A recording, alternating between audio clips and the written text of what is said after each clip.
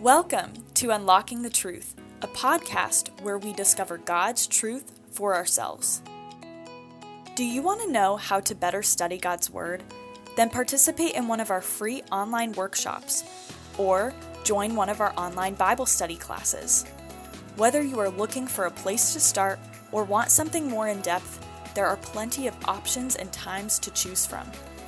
Head to our website at www.preceptministries.ca to find a workshop or a class that is a good fit for you.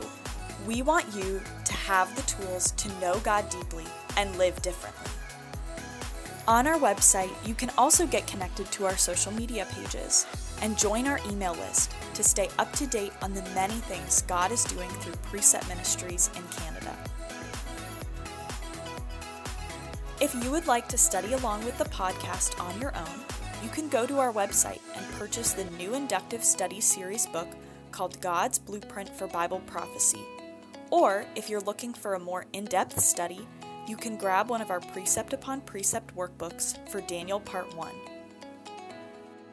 Now, stay tuned for Unlocking the Truth, a study on the book of Daniel. This podcast is a recorded sermon series given by National Director Mark Sheldrake to a local church. Well, good morning, church. Hey, get onto the edge of your seats. Don't have those lazy boy legs flipped up, but just be ready to get into the Word and be ready to be engaged through what we're going to see in the Scriptures today, all right? Put your cereal down and pick up your Bible and have your notes ready to go. All right, so let me just build the context of where we are in Daniel, and then I'm going to pull you into Daniel chapter 2. And if you were just looking at Daniel chapter 2 as a whole, you'd be like, how are we going to cover 49 verses in such a short amount of time? But we will. I promise we'll get through that all. Daniel, 605 BC, he's 15 years old when he's taken captive by Nebuchadnezzar. We looked at that last week. And so as Daniel's taken captive, we want to hang on one verse, and that's the focus of everything that we're trying to accomplish, and that is chapter 1, verse 8. But Daniel made up his mind. All right, and so that's resolve, and that's what we're going to focus on and keep focusing on all the way through. Last week, we looked at Daniel and this choice that he made not to defile himself by the king's food. And now, at the end of Daniel chapter 1, in verse 17, we see what God has done for Daniel and his buddies. And that's where we're going to pick up. So as we look at Daniel chapter 1, verse 17, as for these four youth, God gave them knowledge and intelligence in every branch of literature and wisdom. Daniel himself even understood all kinds of visions and dreams. So Daniel's described in chapter 1, he already is a knowledgeable person, but this wisdom and understanding comes direct from God in verse 17, and it plays a vital role in where we're headed in the Scriptures today. One more point of context so you can understand this and where we're headed, okay? Are you ready? Daniel chapter 1, verses 1 to 6, okay, Daniel 1, chapters 1 to 6, those are in chronological order according to history.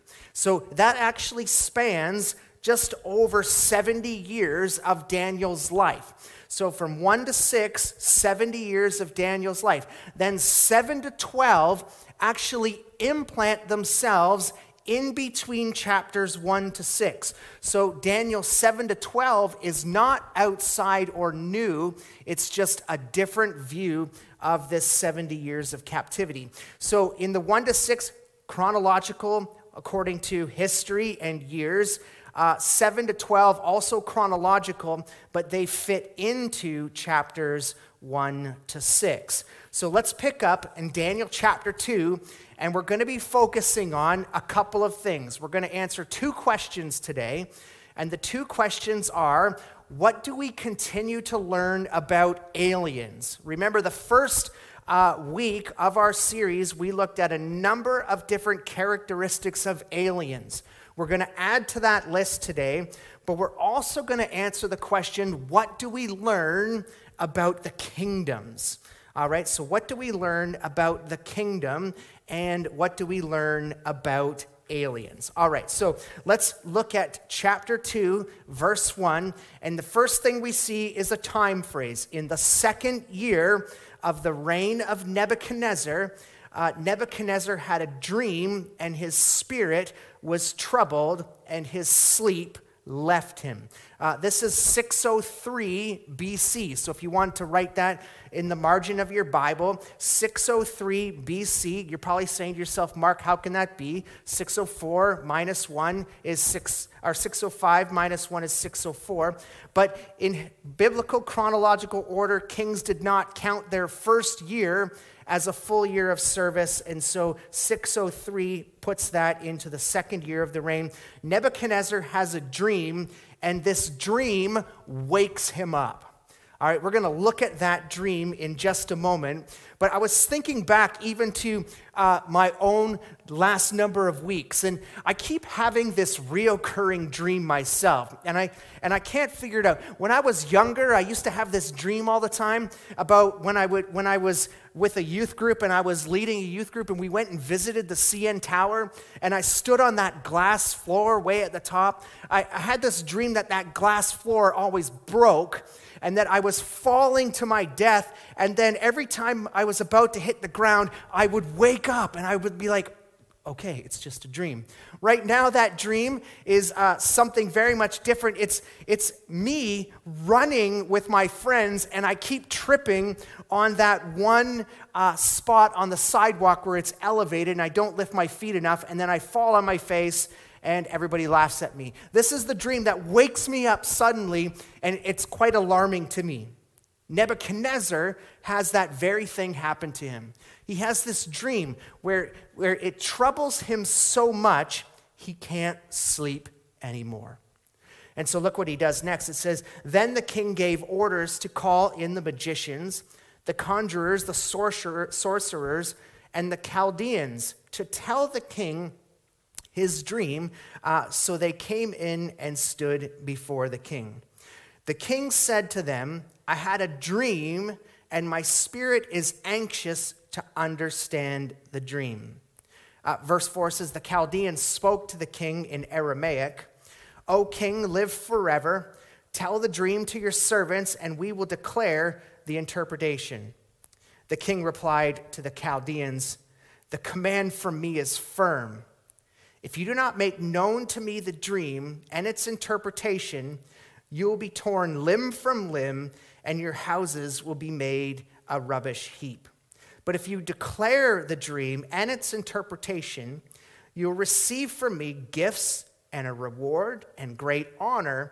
Therefore, declare to me the dream and its interpretation. They answered a second time and said, let the king tell the dream to his servants, and we will declare the interpretation. The king replied, I know for certain that you are bargaining for time, inasmuch as you have seen that the command from me is firm, that if you do not make the dream known to me, there is only one decree for you. For you have agreed together to speak lying and corrupt words before me until the situation is changed. Therefore, tell me the dream that I may know that you can declare to me its interpretation. Verse 10 says, the Chaldeans answered the king and said, there is not a man on earth who could declare the matter for the king, inasmuch as no great king or ruler has ever asked anything like this of any magician, conjurer, or Chaldean. Moreover, the thing which the king demands is difficult. There is no one else who could declare it to the king except God's, whose dwelling place is not with mortal flesh. All right, so in these first 11 verses, if you want to take in and segment this out in the margin of your Bible and make a note, all right, this is the note that you could make in these 11 verses. This scenario is impossible to accomplish without God. All right, so that's the note to make in the margin for verses 1 to 11 of your Bible. It's an impossible scenario that only God can accomplish. Let me just paraphrase for you for a moment what Nebuchadnezzar wants these people to do. He wants them to not just tell the dream, but also the interpretation. You see, all Nebuchadnezzar has laid out for them is, I had a bad dream last night. It's troubled me. My sleep has left me. Now you interpret this dream, and if you don't tell me what the dream is and interpret it, I'm going to rip your arms and legs off. The magicians and the conjurers here are like, you need to tell us what the dream is in order for us to interpret it. Nebuchadnezzar says twice, no, that's not what I'm telling you. You need to tell me the dream and its interpretation, or I'll rip your arms and legs off. I'll tear you limb from limb. Oh, by the way, I'm just not going to rip your arms and legs off. I'm going to destroy everything you own. Can you imagine this impossible thing that's happening for a moment? And the best part of this is, you know what they're trying to do? They're trying to kill time. Oh, king, you are wonderful. You are great. They're buttering him up, and they're trying to kill time so that they can come up with some sort of plan, which tells you these magicians and conjurers and all of these Chaldeans, all they ever did, and their job was, the sole purpose was to tell them what the king wanted to hear. And just like this here, this is described for me as one of the greatest superhero moments in Scripture, all right? This is the perfect setup for a superhero, all right? I can imagine thinking about Superman, all right? So Superman, not the new Superman, I'm talking the Christopher Reeve Superman, the real Superman, all right? So what you have is Lex Luthor in Superman 1, he's in there, he's plotting about how he's going to take the land, and then all of a sudden you see the door being pushed open and being crushed and being, no, this metal door can't hold it back, and Superman is pushing this door open. This is the moment that's happening right here. Do you see the Chaldeans?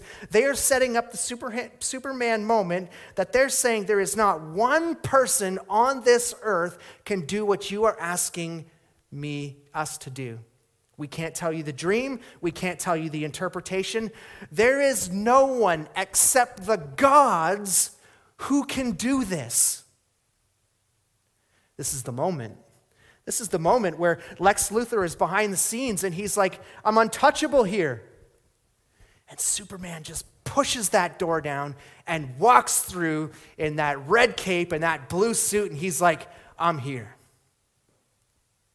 And it is the same thing that's going to happen in the Scriptures right now, and God is going to use Daniel for this superhero moment, this supernatural moment that can only happen because of God.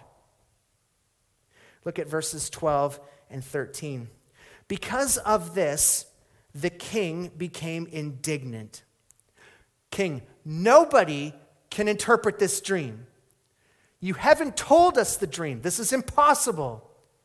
Well, now this just ticked the king off even more. He is beyond just ripping your arms and legs off. The order from the king is this, that he became so angry, so furious, he gave orders to destroy all the wise men of Babylon. So the decree went forth that the wise men should be killed and slain, and they looked for Daniel and his friends to kill them. Why? Chapter 1, God raised Daniel up, and they became part of the wise men of Nebuchadnezzar's kingdom. So it is in this point in time that Daniel's not even a part of this conversation, but he is also a part of the wise men, and they are going to kill him because he can't interpret the dream. All the wise men are going to die because they can't tell him the dream or interpret it. Did you notice all the way through the first 13 verses, we have no idea what the dream is, yet all of these men have been commanded to be killed. Now, here comes our first alien characteristic, all right? So we've walked through a number of alien characteristics in the past, and the first one comes in verses 14 to 16, and aliens respond with discretion and discernment. All right? Aliens look at situations and they respond with discretion and discernment. Verse 14. Then Daniel replied with discretion and discernment to Arioch, the captain of the king's bodyguard, who had gone forth to slay the wise men of Babylon. He said to Arioch, the king's commander, "For what reason is the decree from the king so urgent?" Arioch informed Daniel about the matter. So Daniel went in and requested of the king that he would give him time in order that he might declare the interpretation to the king. Notice this is absolutely amazing. Okay, just think about this for a minute. Daniel is about 17 years old at this time. There has now been a death threat to himself. This man has gone to go and kill Daniel and all his friends, and Daniel rises up out of this group, and he's like, "So, what are you hurrying up? What's the rush? Like, what's going on?" Like, he's calm, and he's collected, and he says, So what are you in a hurry for? And the guard stops and tells Daniel about what's going on. And now, wait for it. Daniel, do you see what he does next? Daniel went in and he requested of the king, and he said, "I just need a few minutes with the king. Can you get me a few minutes with the king? I need to talk to him." Who wants to go before the king when he's about to rip your arms and legs off and kill you because you can't interpret the dream? Daniel does. Daniel wants to stand up and he wants to go before the king. And he stands there and he says, "Look, I just need time." Let's look at what happens here in the next alien characteristic. Just look at the response that Daniel has. The word "then," all right? The word "then" in Scripture always shows us a timing of events. So this happened, and then Daniel did this. Daniel went to his house, and he informed his friends, Hananiah, Mishael, Azariah, about the matter. All right, so can you imagine this? Okay, so Daniel runs into Arioch as he's going to kill all of them, and he gets time from the king, and then Daniel goes to his friends, and the first thing he says, "Hey guys, by the way, we're headed for death here because we can't interpret the dream. Nebuchadnezzar wants to rip our arms and our legs off. Sounds like a fun party time on a Friday night, right? Let's lose our arms and legs because we can't do the impossible." But then it says, "so that." The word "so that" in verse 18 is known as a term of conclusion in Scripture. It tells us the reason that they got together.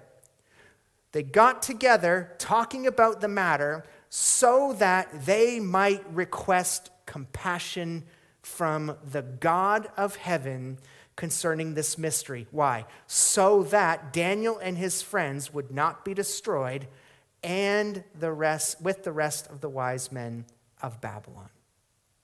Let me give you the alien characteristic first, and then let's look closer at it. All right. The second alien characteristic. The first is that we respond with discretion and discernment, which really is being wise. Then we have this one, which is aliens pray, seeking the leadership of God. You see, the word "request" there is actually prayer. It's going before God and asking God to do the impossible. He's praying before them. This right here, just notice where we're at in this point in time in Daniel. He has been raised up. He has been given wisdom and understanding. More importantly, God has given Daniel the gift of interpreting dreams and visions. Do you see the vision and dream that's about to be laid out here in Daniel chapter 2 comes right in line. This is why it's chronological. The gift comes, then we see the gift in action. But Daniel shows his complete dependency on God. He's showing that the situation is so big that he is giving it all to God. The God of the impossible needs to do the work here. Look at verse 19, which absolutely will blow your mind. Okay, what did they do? They prayed. They prayed to God, and they asked that God would give them the mystery. that God would not destroy them. And verse 19 says, the mystery was revealed to Daniel in a night vision. The third characteristic of an alien here is that aliens have a direct communication with God. So they respond with wisdom and discernment. They also go and they have seek God in leadership, and they have direct communication with God. Do you see it? They asked in prayer. They had faith in their God, and their God responded. Now look what Daniel says in verses 20 to 23. He says, Daniel said, as the mystery was revealed, Daniel blessed the God of heaven, and he said, let the name of God be blessed forever, for wisdom and power belong to God. It is he who changes the times and the epochs. He removes kings and establishes kings. He gives wisdom to wise men and knowledge to men of understanding. It is he who reveals the profound and the hidden things. He knows what is in the darkness and the light that dwells within him. To you, O God, my fathers, I give thanks and praise. For what? For you have given me wisdom in power. Even now you have made known to me what we requested of you. For you have made known to us the king's matter. So look at this just for a moment. If you want an example, all right, aliens, this is how you should live, okay? When an impossible situation comes upon you, you need to respond with discretion and discernment. Don't panic, hold back, think it through, don't quickly react, seek God, look to others, walk with others through that storm and that difficulty and that possible situation. Take it to God together, watch God respond, and as God responds, give him all the praise. That's it. That's what we're seeing here in alien characteristics. Respond to a situation with wisdom and discernment. Seek God, go to others, pray. When God responds, give him all the praise.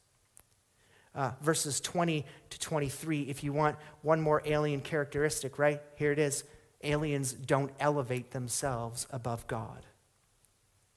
Do you notice that here Daniel doesn't say once, I got it. I've got it. I know what the dream is. There's no I's in here. If you walk through this passage and you put a triangle over every reference to God, you will see more he's and you's and God's name than you will see I's or me's. All of the I's in these verses are things like, I give thanks and I give praise to you. So let's look at this for a moment now as we walk through, okay? Now he's got the dream, he's got the vision, he's got both of them, all right? He's got them both now ready to give to Nebuchadnezzar. The impossible that is only possible through God is about to happen. Verse 24, therefore Daniel went into Arioch, whom the king had appointed to destroy the wise men of Babylon. He went and spoke to him as follows, do not destroy the wise men of Babylon. Take me to the king's presence, and I will declare the interpretation to the king. Then Arioch hurriedly brought Daniel into the king's presence and spoke to him as follows, I have found a man among the exiles from Judah who can interpret and make the interpretation known to the king. Did you see that? Did you see that for a minute? Don't stop there. Look what Arioch did. Hey, Nebuchadnezzar, I found the guy. Who sought out Arioch? Daniel sought out Arioch and asked him to be taken to the king. And Daniel walks in. I got him. I got your guy. You see the opposites in heart here? The king said to Daniel, whose name was Belteshazzar, are you able to make known to me the dream which I have seen and its interpretation? And Daniel answered before the king and said, as for the mystery about which the king has inquired, neither wise men, conjurers, magicians, diviners are able to declare it to the king. However, watch this. Watch, folks. Look at your Bibles. Look clearly. However, there is a God in heaven who reveals the mysteries. He has made known to Nebuchadnezzar what will take place in the latter days. This was your dream and the visions in your mind when you lay in bed. Not once did Daniel say, I know it, I have it. Daniel continues to give all of the credit to God. Isn't it amazing? The last things that all of his wise men said was, there is no one except a God who can do this. And then Daniel walks in and he said, there is a God who will make known your dream and interpretation to you. Do you see the superhero moment here? Do you see it happening right before your eyes? God is the hero of this story. Daniel is not the hero. Daniel is the messenger of the impossible. Look at verse 29. As for you, O king, while on your bed, your thoughts turned to what would take place in the future. And he who reveals mysteries has made known to you what will take place. But as for me, this mystery has not been revealed to me for any wisdom residing in me more than any other living man, but for the purpose of making the interpretation known to the king, and that you may understand the thoughts of your mind. Do you notice all the way down to verse 30? Not once is Daniel taking credit. He's not leveraging himself. All of these rewards and blessings that Nebuchadnezzar promises in the beginning, he's not looking for those to elevate himself. The sole purpose is God's glory in all of this that's happening. Now, the amazing part, before we get into the actual dream, we need to think about what Nebuchadnezzar was doing. He was laying in bed, all right? What had he done? All right, he had conquered kingdom upon kingdom. He had taken that first siege of Jerusalem, and he was thinking about what's next. My kingdom. How can I continue to build it? He was looking to the future. Isn't it amazing that as he was looking to the future, God stirs up a dream with him to reveal the future?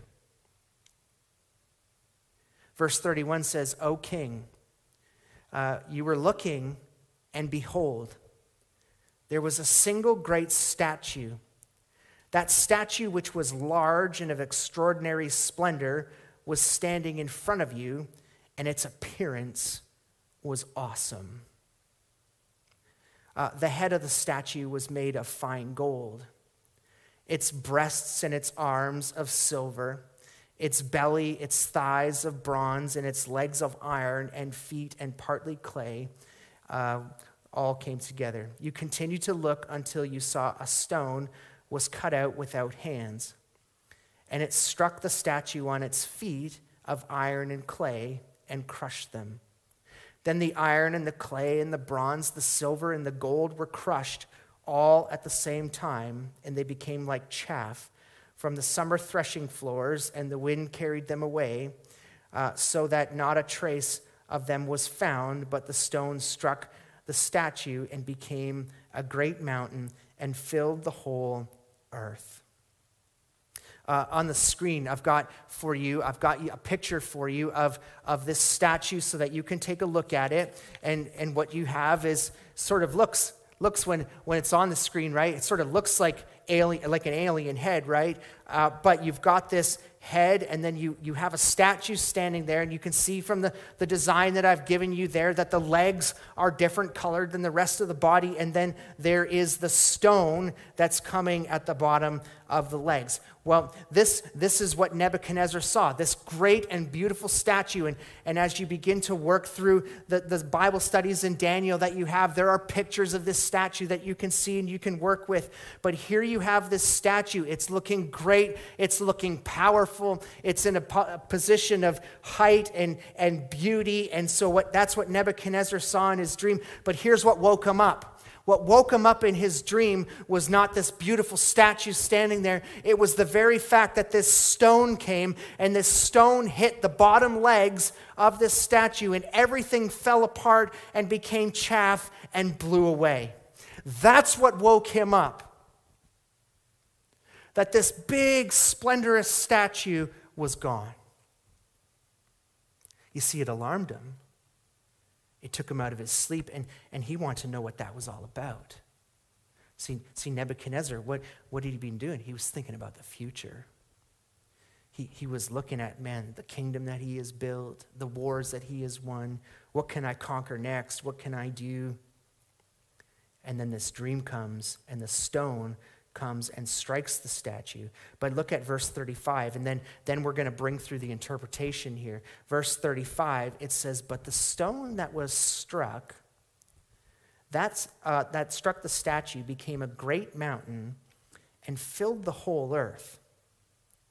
This was the dream. Now, let me tell you the interpretation. So don't put up the interpreted picture yet. We'll come back to that, but let's look at the interpretation in these verses. All right, so verse 37, it says, you, O king, you are the King of kings, to whom the God of heaven was given the might, given the kingdom, the power, the strength, and the glory. And whatever the sons may dwell, or the beasts of the field, and the birds of the sky, he was given them into your hand, and it's caused you to rule over them, and you are the head of gold. So here's what we're going to do. We're going to look at these individually, all right? So the head, we'll come back, and I've got the whole picture for you at the end, all right? So the head of gold is Nebuchadnezzar himself, all right? So what does it tell us about the head of gold? It tells us that everything that God gave him the kingdom, it gave him the power, it gave him the strength, and gave him the glory.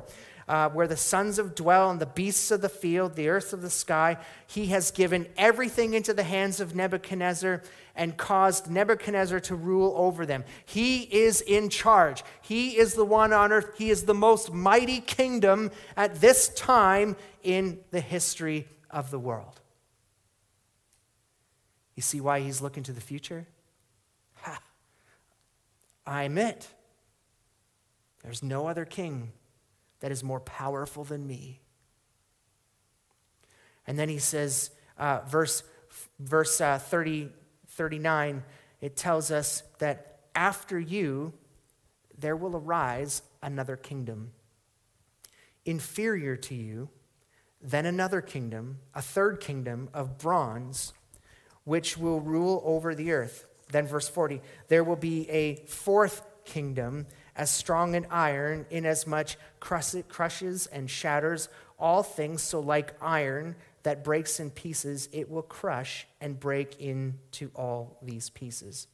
All right, so let's just pause there for a moment, all right, and look at what we've got here. All right, so what we know about this statue, all right, in this statue that we're seeing, each of the parts of this statue represent different kingdoms.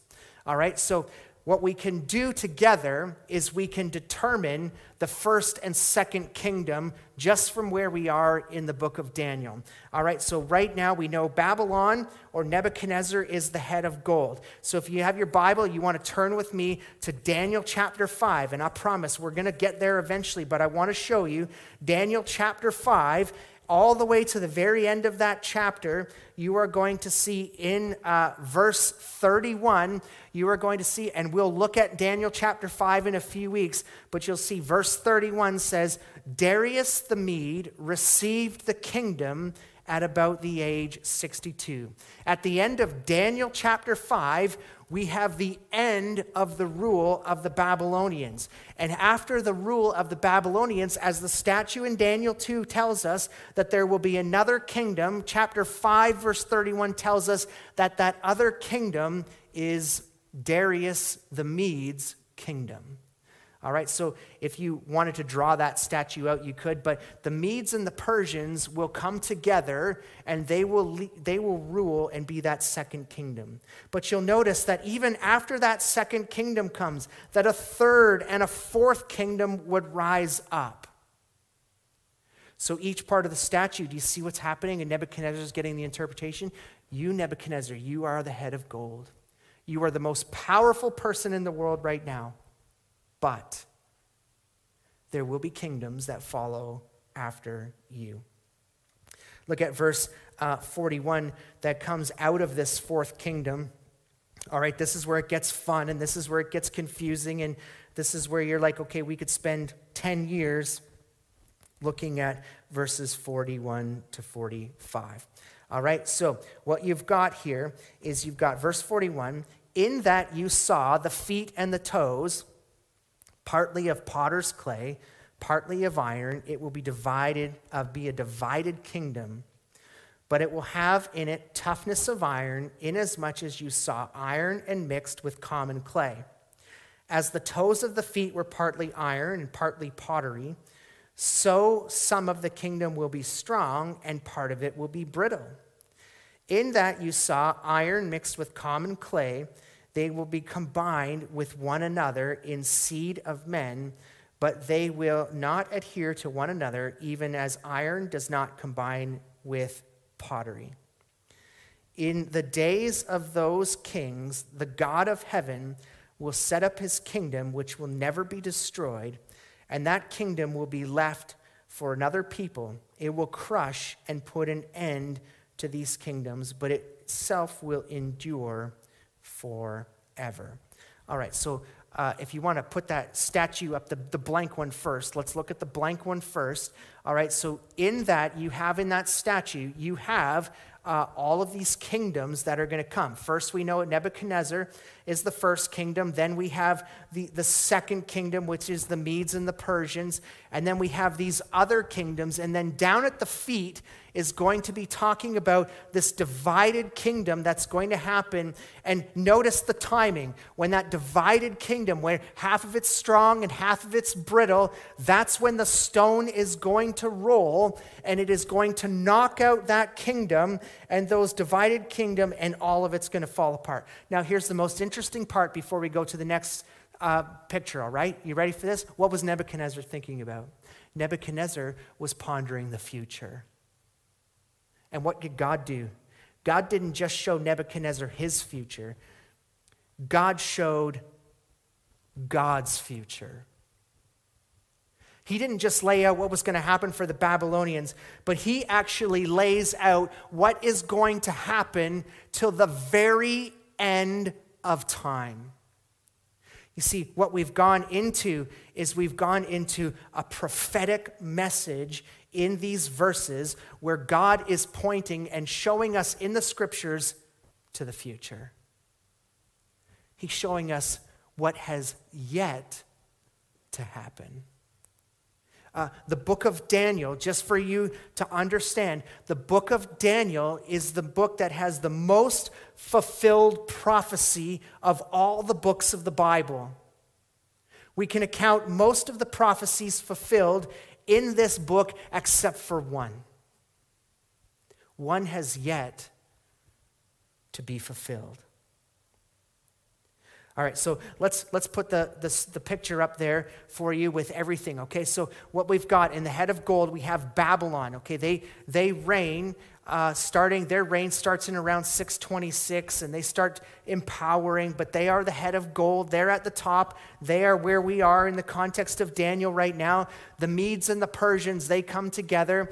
The Persians and the Medes, they were not strong enough apart, but the Persians overcame the Medes, and then they conquered together. We'll talk about that more in Daniel chapter 5. After comes the Medes and the Persians, we have Greece. The Greeks begin to roam. They begin to rule, and they are the bronze. And then after the Greeks comes the Romans. They are the iron, the strong army that comes, and they conquer. They actually came and conquered so much in history that they absorbed the Greeks into their kingdom. They didn't destroy them completely. They absorbed them in. They took their gods and they renamed their gods, but they also kept the language. Did you notice that a lot of the New Testament is in Greek, so the Romans kept that language with them, but they went in and they conquered. Kingdom after kingdom. This is what Nebuchadnezzar saw in his dream. That one, we can interpret now through history and prophecy that Babylonian was first, the Medes and the Persians, then Greeks, then Rome, and then you'll see I've got on the left-hand side, I've got a question mark about AD 30. Is this when the Romans were still in rule in the after the death of Jesus Christ? But look what comes then. On the left-hand side, I've got at the feet and really at the shins, I've got this divided kingdom that's going to take place. This divided kingdom, no matter what you are told, this divided kingdom has not taken place. This is still to come. This is the talk of 2 Thessalonians. This is the talk of when the Antichrist comes and he raises himself up and the kingdom divides. This is the times of the future that we learn in Revelation. This divided kingdom has not occurred yet, and therefore also what has not occurred yet is that stone has not come and knocked out all the kingdoms, which is the kingdom of God.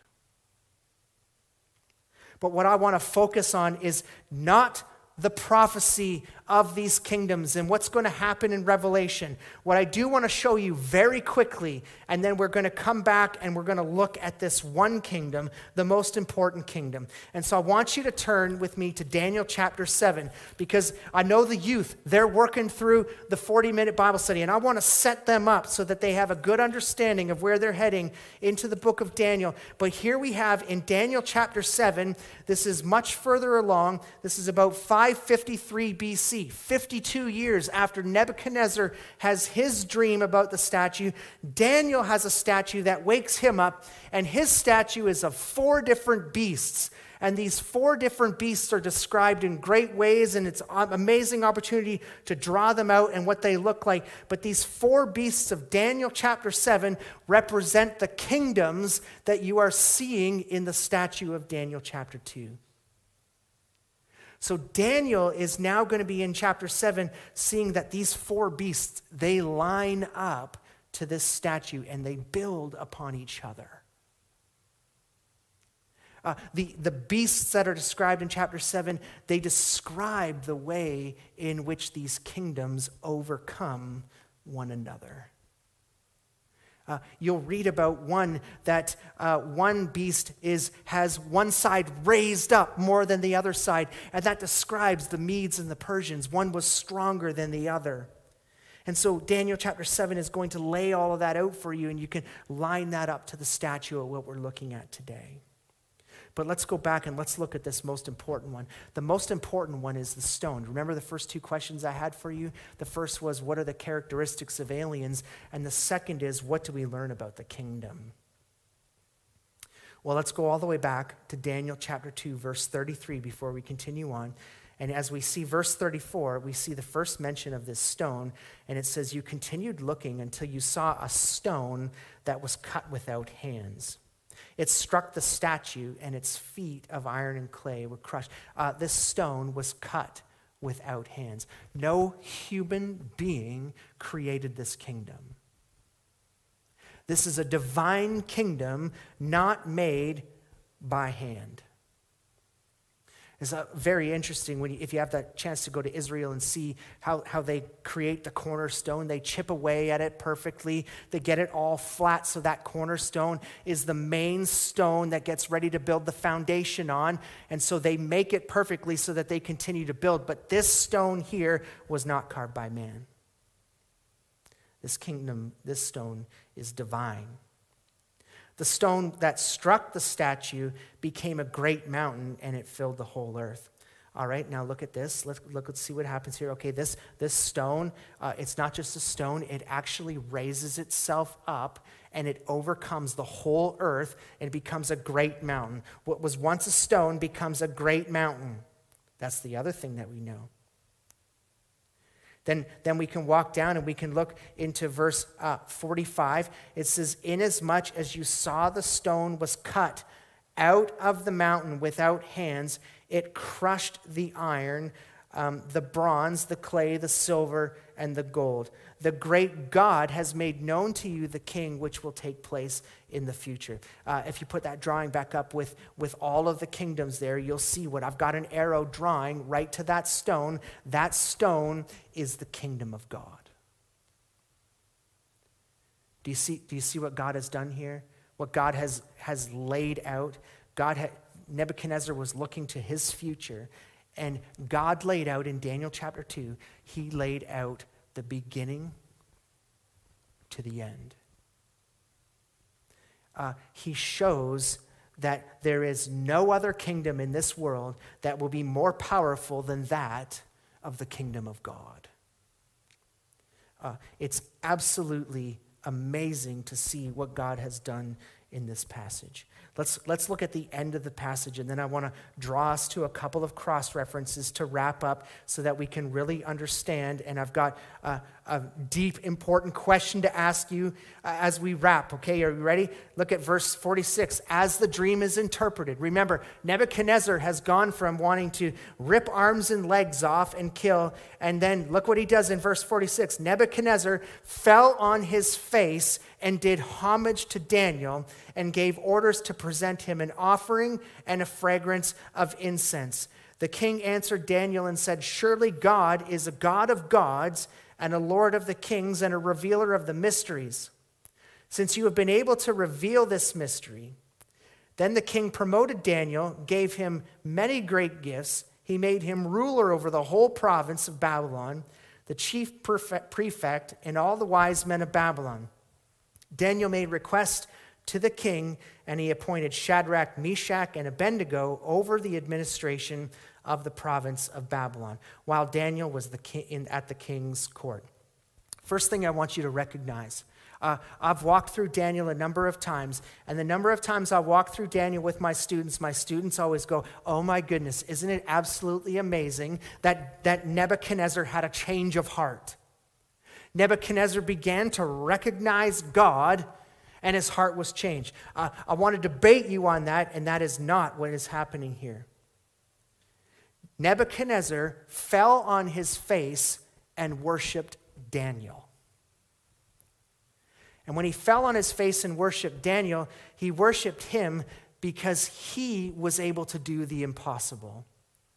Nebuchadnezzar is not recognizing God as his God here, but Nebuchadnezzar is recognizing Daniel's God as one of the many gods that can do things.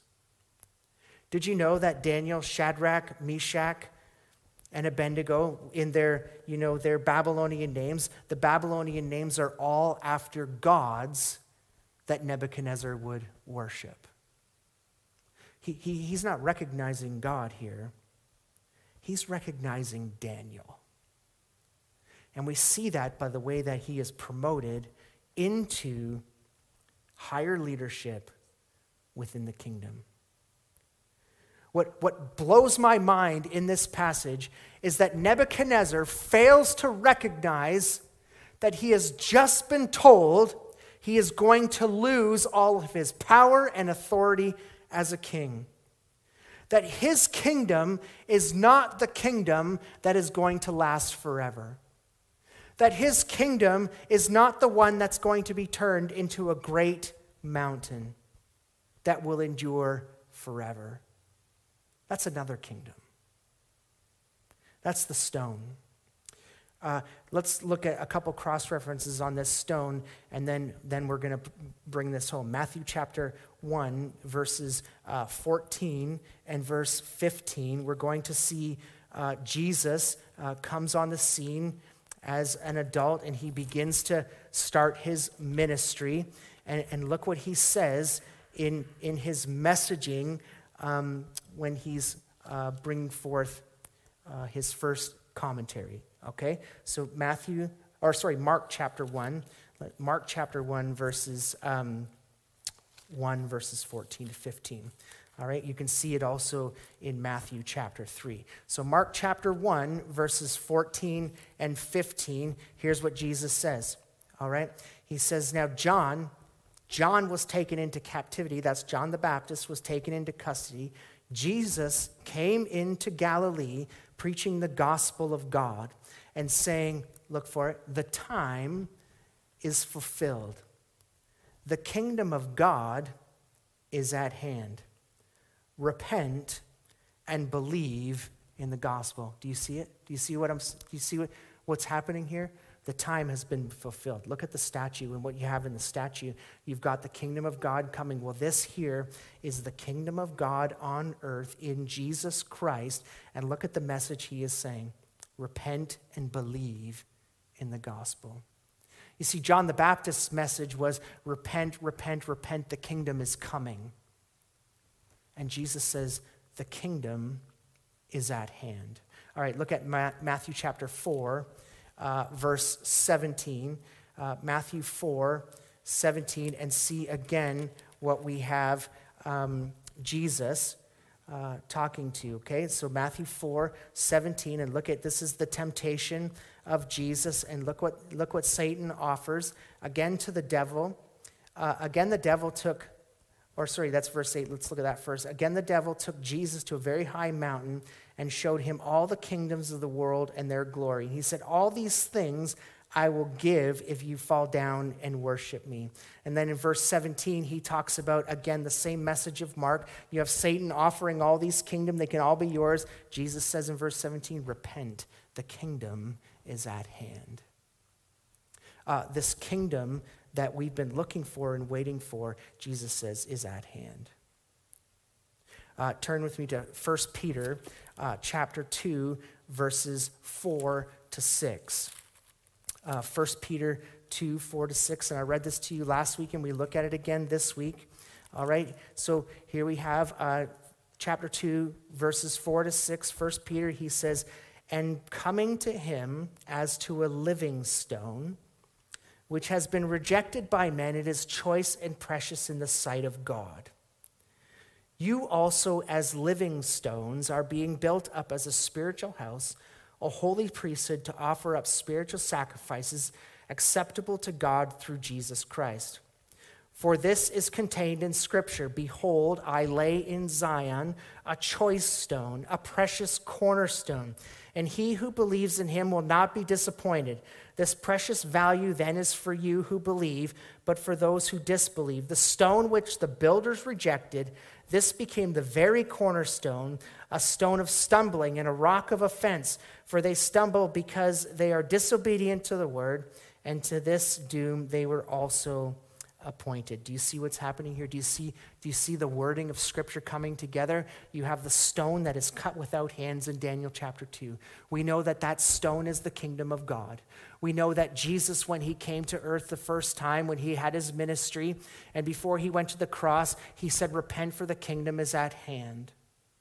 And so that was the beginning of the setting up of the kingdom. And we see all the way through, right to the end of Revelation, we see God building his kingdom as it starts out as a little mustard seed in the parable. And as he's preaching the gospel message, more and more people are coming to a saving knowledge of Jesus Christ, and the kingdom is building and building and building. And then one day Jesus is going to return, and he's going to come back to earth, and he is going to wipe out every kingdom that was before it, and he is going to set up his eternal kingdom. And that is in Revelation 5, when we see all of those worshiping and praising the one who is only worthy to be praised. Why? Because he is king.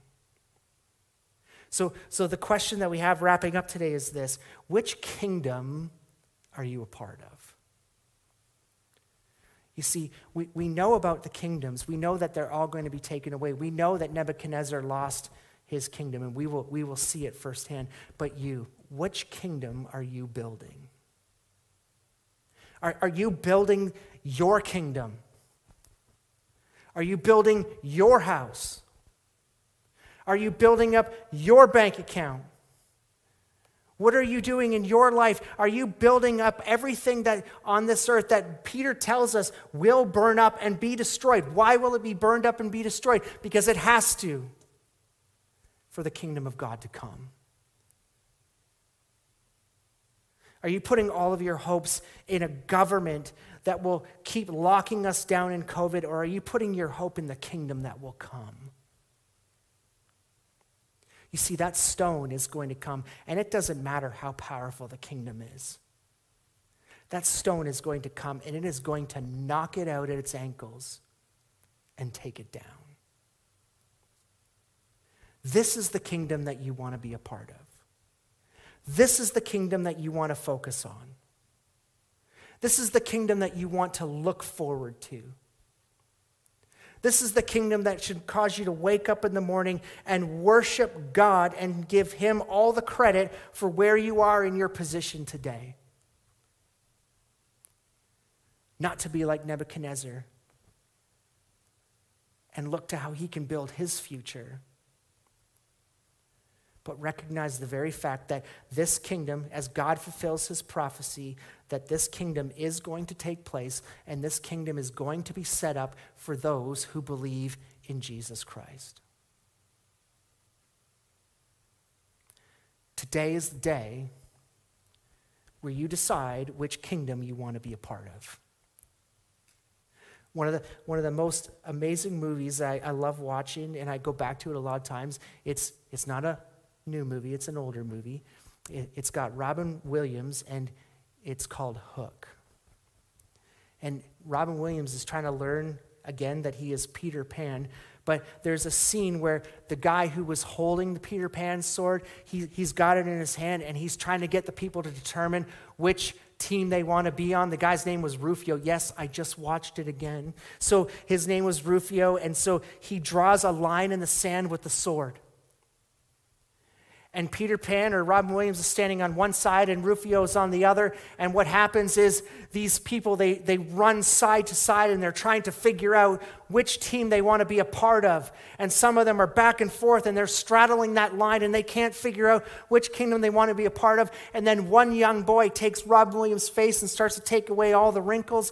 And everybody recognizes that that's Peter Pan. And all the kids run to him and they start to sit at his feet, thanking him that he's there. And that's the choice that you have. You see, the line is in the sand. You can either choose to be a part of the kingdom of God, or you can choose to be a part of the many kingdoms of this world that will one day be wiped out. You will find greater hope in the kingdom of God than you will in any leadership of this world. So what are you waiting for? Cross the line. Submit to God. Fall in line with his kingdom.